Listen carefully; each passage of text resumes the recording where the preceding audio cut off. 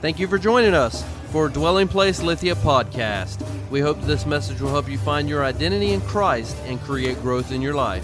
We hope you enjoy this message. I was reading a story, and I've heard this story before, but I wanted to talk about it again. Or to me, it's again. There was a man named Curtis. He was about 20 years old, and this young man was in desperate times. He felt like he was at a place that he couldn't trust his parents. He couldn't trust what was going on in his life, and so he found himself in a dark place. And so he started scoping out a bank.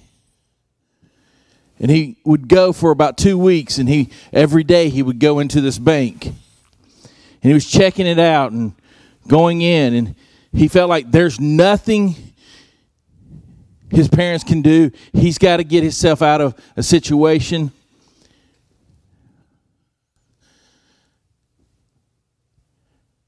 And so for 2 weeks he'd go in this bank.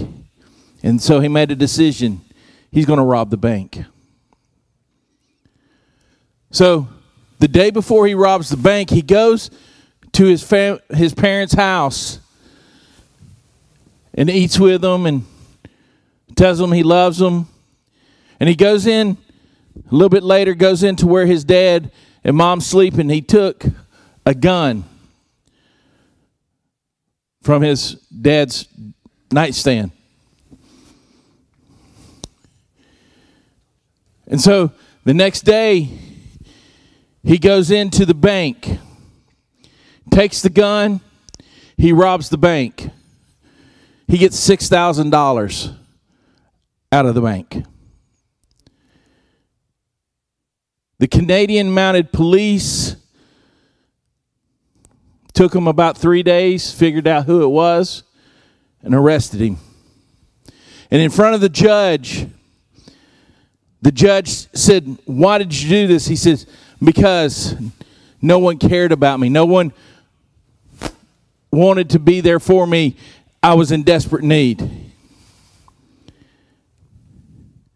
And before the judge sentenced him, the judge said, "Well, if you would have did your research, if you would have checked everything out, the gun that you took into the bank to rob with is a very rare gun.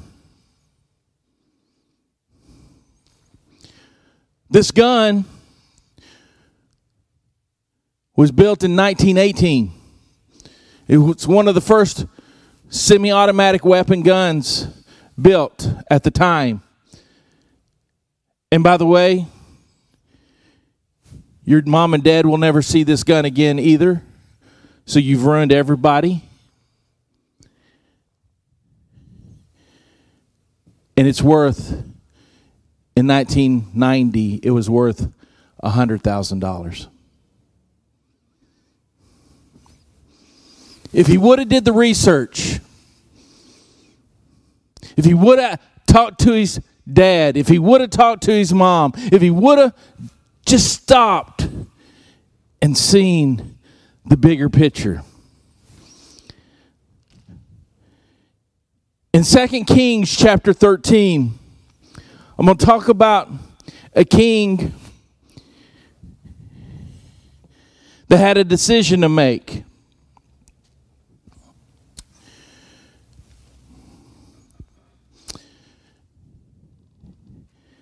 And I was reading some notes from this past Forward conference that we went to, and something leaped out. A saying that this pastor said, and it stopped me, and it made me think about something. I know we're adults. Some of you are young teenagers who are still trying to make life's decisions and things like that. And this one pastor, this is what he said. He said, I used to go to the kids, the youth, and say, what do you want to be when you grow up? And one of his mentors stopped him and says, why do you ask that question? It puts too much pressure on someone because maybe they don't know at that moment in time. Maybe they don't know what is going to happen. Maybe this is the question you need to ask. What is the problem that you can solve for the world around you? What is the problem that you can solve for the world around you? And I sat there and I go, if someone would have asked me that, maybe life would have been a little bit different for me. Because in 2 Kings chapter 13, this is what it says.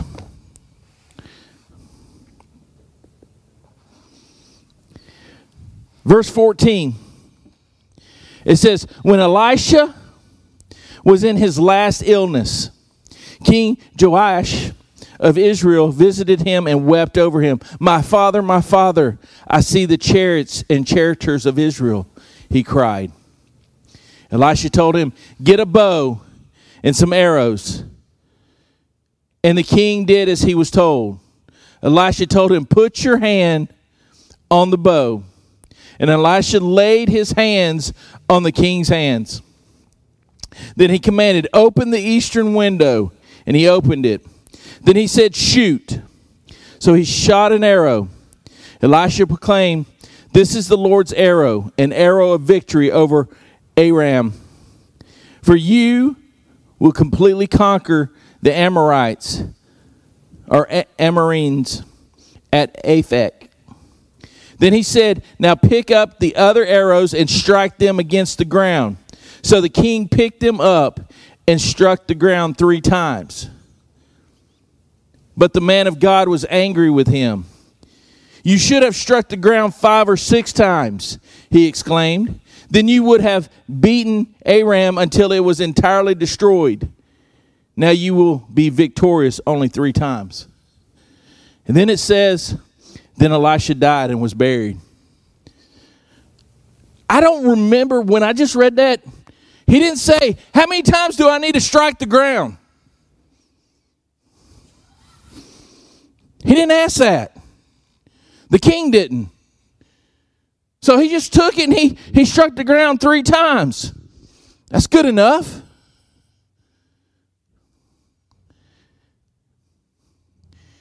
How many of you are overachievers? If someone tells you to do something, you're going to overachieve most of the time. I'm not. I'm kind of like this king. Okay, I'm going to strike the ground. I might have only struck it 1 time. That's me.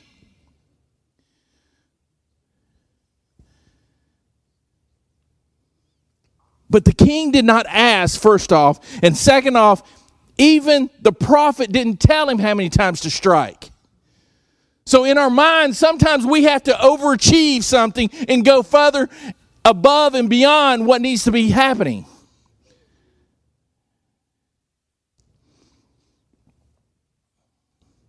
Elisha got mad. He got angry. You should have hit it 5 or 6 times. You should have hit the ground. Did you want to be victorious over your enemy? Well, guess what? You're not anymore. You're only going to win three fights, and they're going to whip you the next time. And I sat there, and I thought about all of this, and I've been praying, God, what are we trying to do for our community? For what you've put on the back of our wall, Matthew 25, what are you trying to do in our lives? And this is what I felt. Me feeling something. It's not, I didn't hear God say, hey, this is what it is. This is what I felt. And this is what? I feel like God is saying,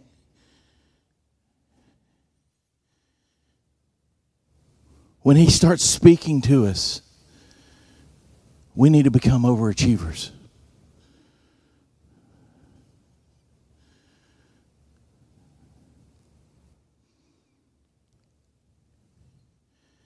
And why I say that is this.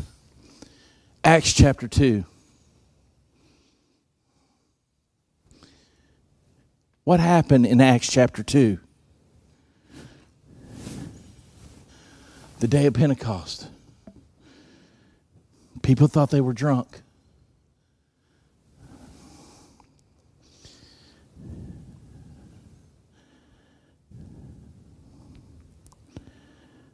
But in Acts chapter 2,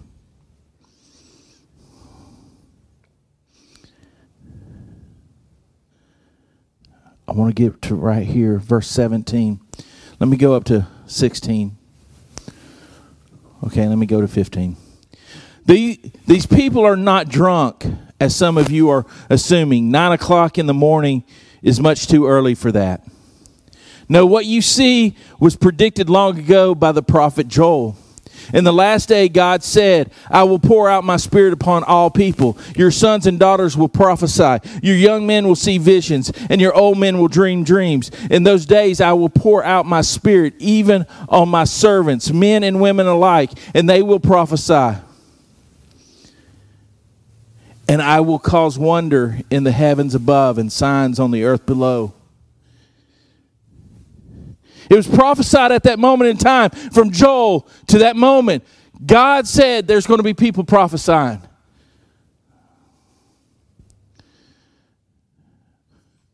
Can I ask, what are we doing? Do we have the same Holy Spirit as they do? When's the last time someone prophesied in here?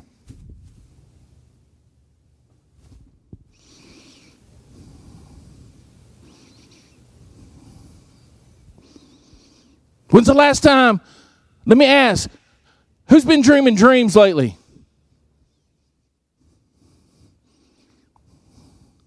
One person. One person.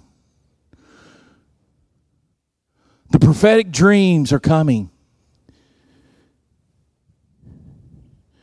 The prophecies need to be coming out. Because out here in this world right now, I'm going to tell you, this week has been a horrendous week. I'm going to tell you why. One ear, I'm having praise and worship. I'm thinking, God, I need you this week. I need to hear from you. I need to know what you're wanting this week. And I'm in a room, painting a room, and it took me all week long. And all I can hear was Fox News, MSNBC, and all of a sudden I'm saying, oh God, please, I can't deal with this, because I had the other ear not covered with what I needed at that moment in time, because I had to listen for my radio. If it went off and says, Sean, we need your help, things are happening. And all I heard is, oh, the gloom and doom, the gloom and doom. And I get it. I do. I get it. But when's the last time we got on our knees and prayed for our country? Not the gloom and doom part, the part that says, God, you're the one that's in control. You're the one who has everything in your hands. You're the one who's got everything. And if everything falls apart in front of me, I know that you are in control. But rather we would go around and I listen to all these old people go, oh, woe is me. And I'm going, you're in a home. You're not driving around having to get gas. You're not doing this. You're not doing that. You're not worried about certain situations. And then this week, I got a phone call from a friend of mine. And he said, Sean, I need you to pray. I know you are a prayer warrior. I know you pray for people. I need you to pray because we're doing something hard right now. I said, what do you mean?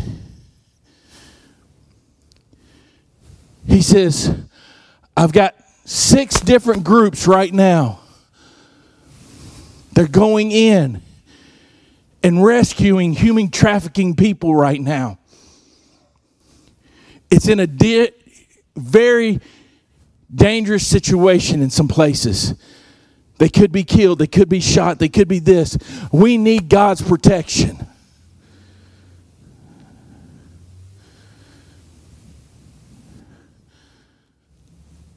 I said, why are you calling me? I don't pray for that. He goes, no, but I need you to. Because this is the time. This is the place.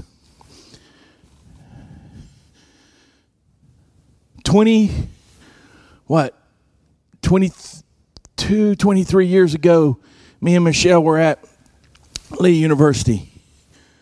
I felt like there was a bubble over Lee.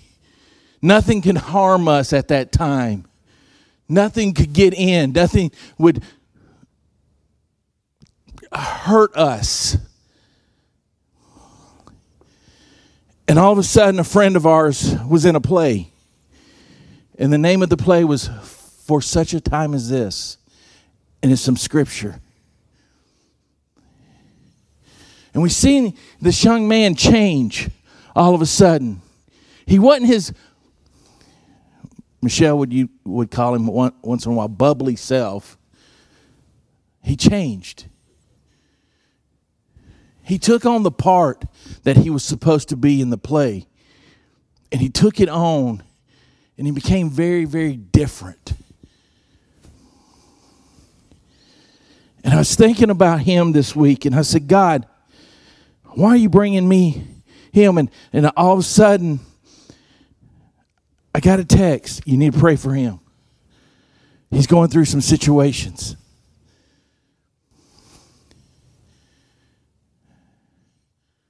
I'm saying this way because we're in a place. How many of you like to fast? Nobody. I like the King's fast. Fast all night. I'll sleep all night and fast all night. I'm good. But you know what? That's not the fast that God wants us to have. The reason why I'm saying it today is this. I want to encourage you to do something different.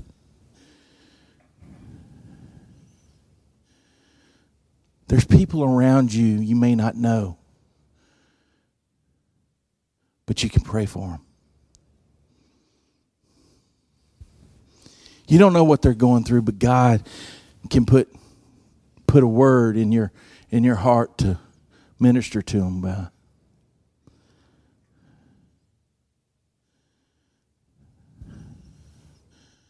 I had a young lady this week. I said this was a bad week. It was. In some sense.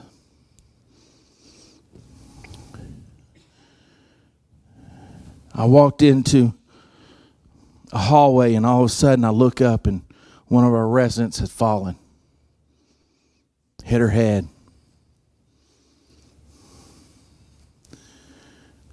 Trying to radio, people trying to find someone, what's going on, all of these things.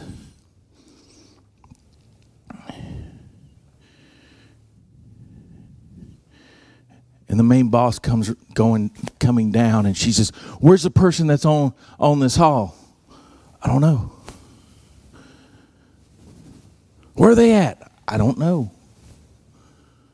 I just come on. I'm helping her. I don't know.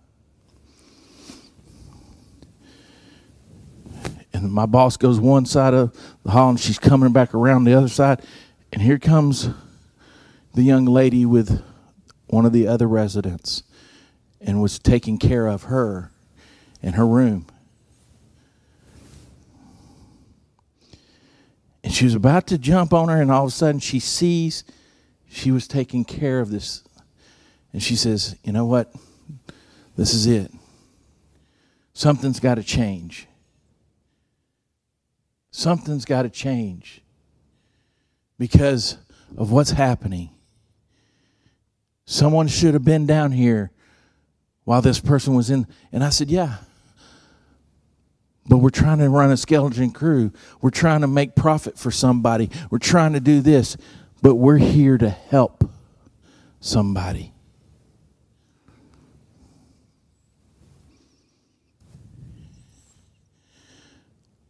Well, guess what? I don't know about you guys, but I'm excited about something because God put something in my heart this week, and this is what He said. And this is what I felt like I heard. You may feel like you're in the middle of a war and the skeleton crew is only there, but you're mighty in number. Take your arrows and start beating the ground. Start beating the ground. Don't just hit it 3 times. Beat the ground. Because we have to be prepared. But then he said this, I felt. How many of you are ready to love on people? With your arms wide open. Just like Jesus. And help them. Ooh, that's hard. Have you met some of the people at my work? Yeah, it's hard. He knows. Have you met some of the people at your work? And you're like, I don't know, God. Can you really touch this guy? This woman? I don't know. But instead of being that way, start praying for them.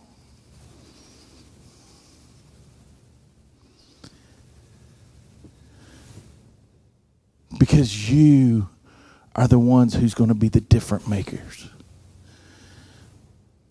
What problem can you solve? Alone, you can't solve anything. But with God, you can do anything you want to do.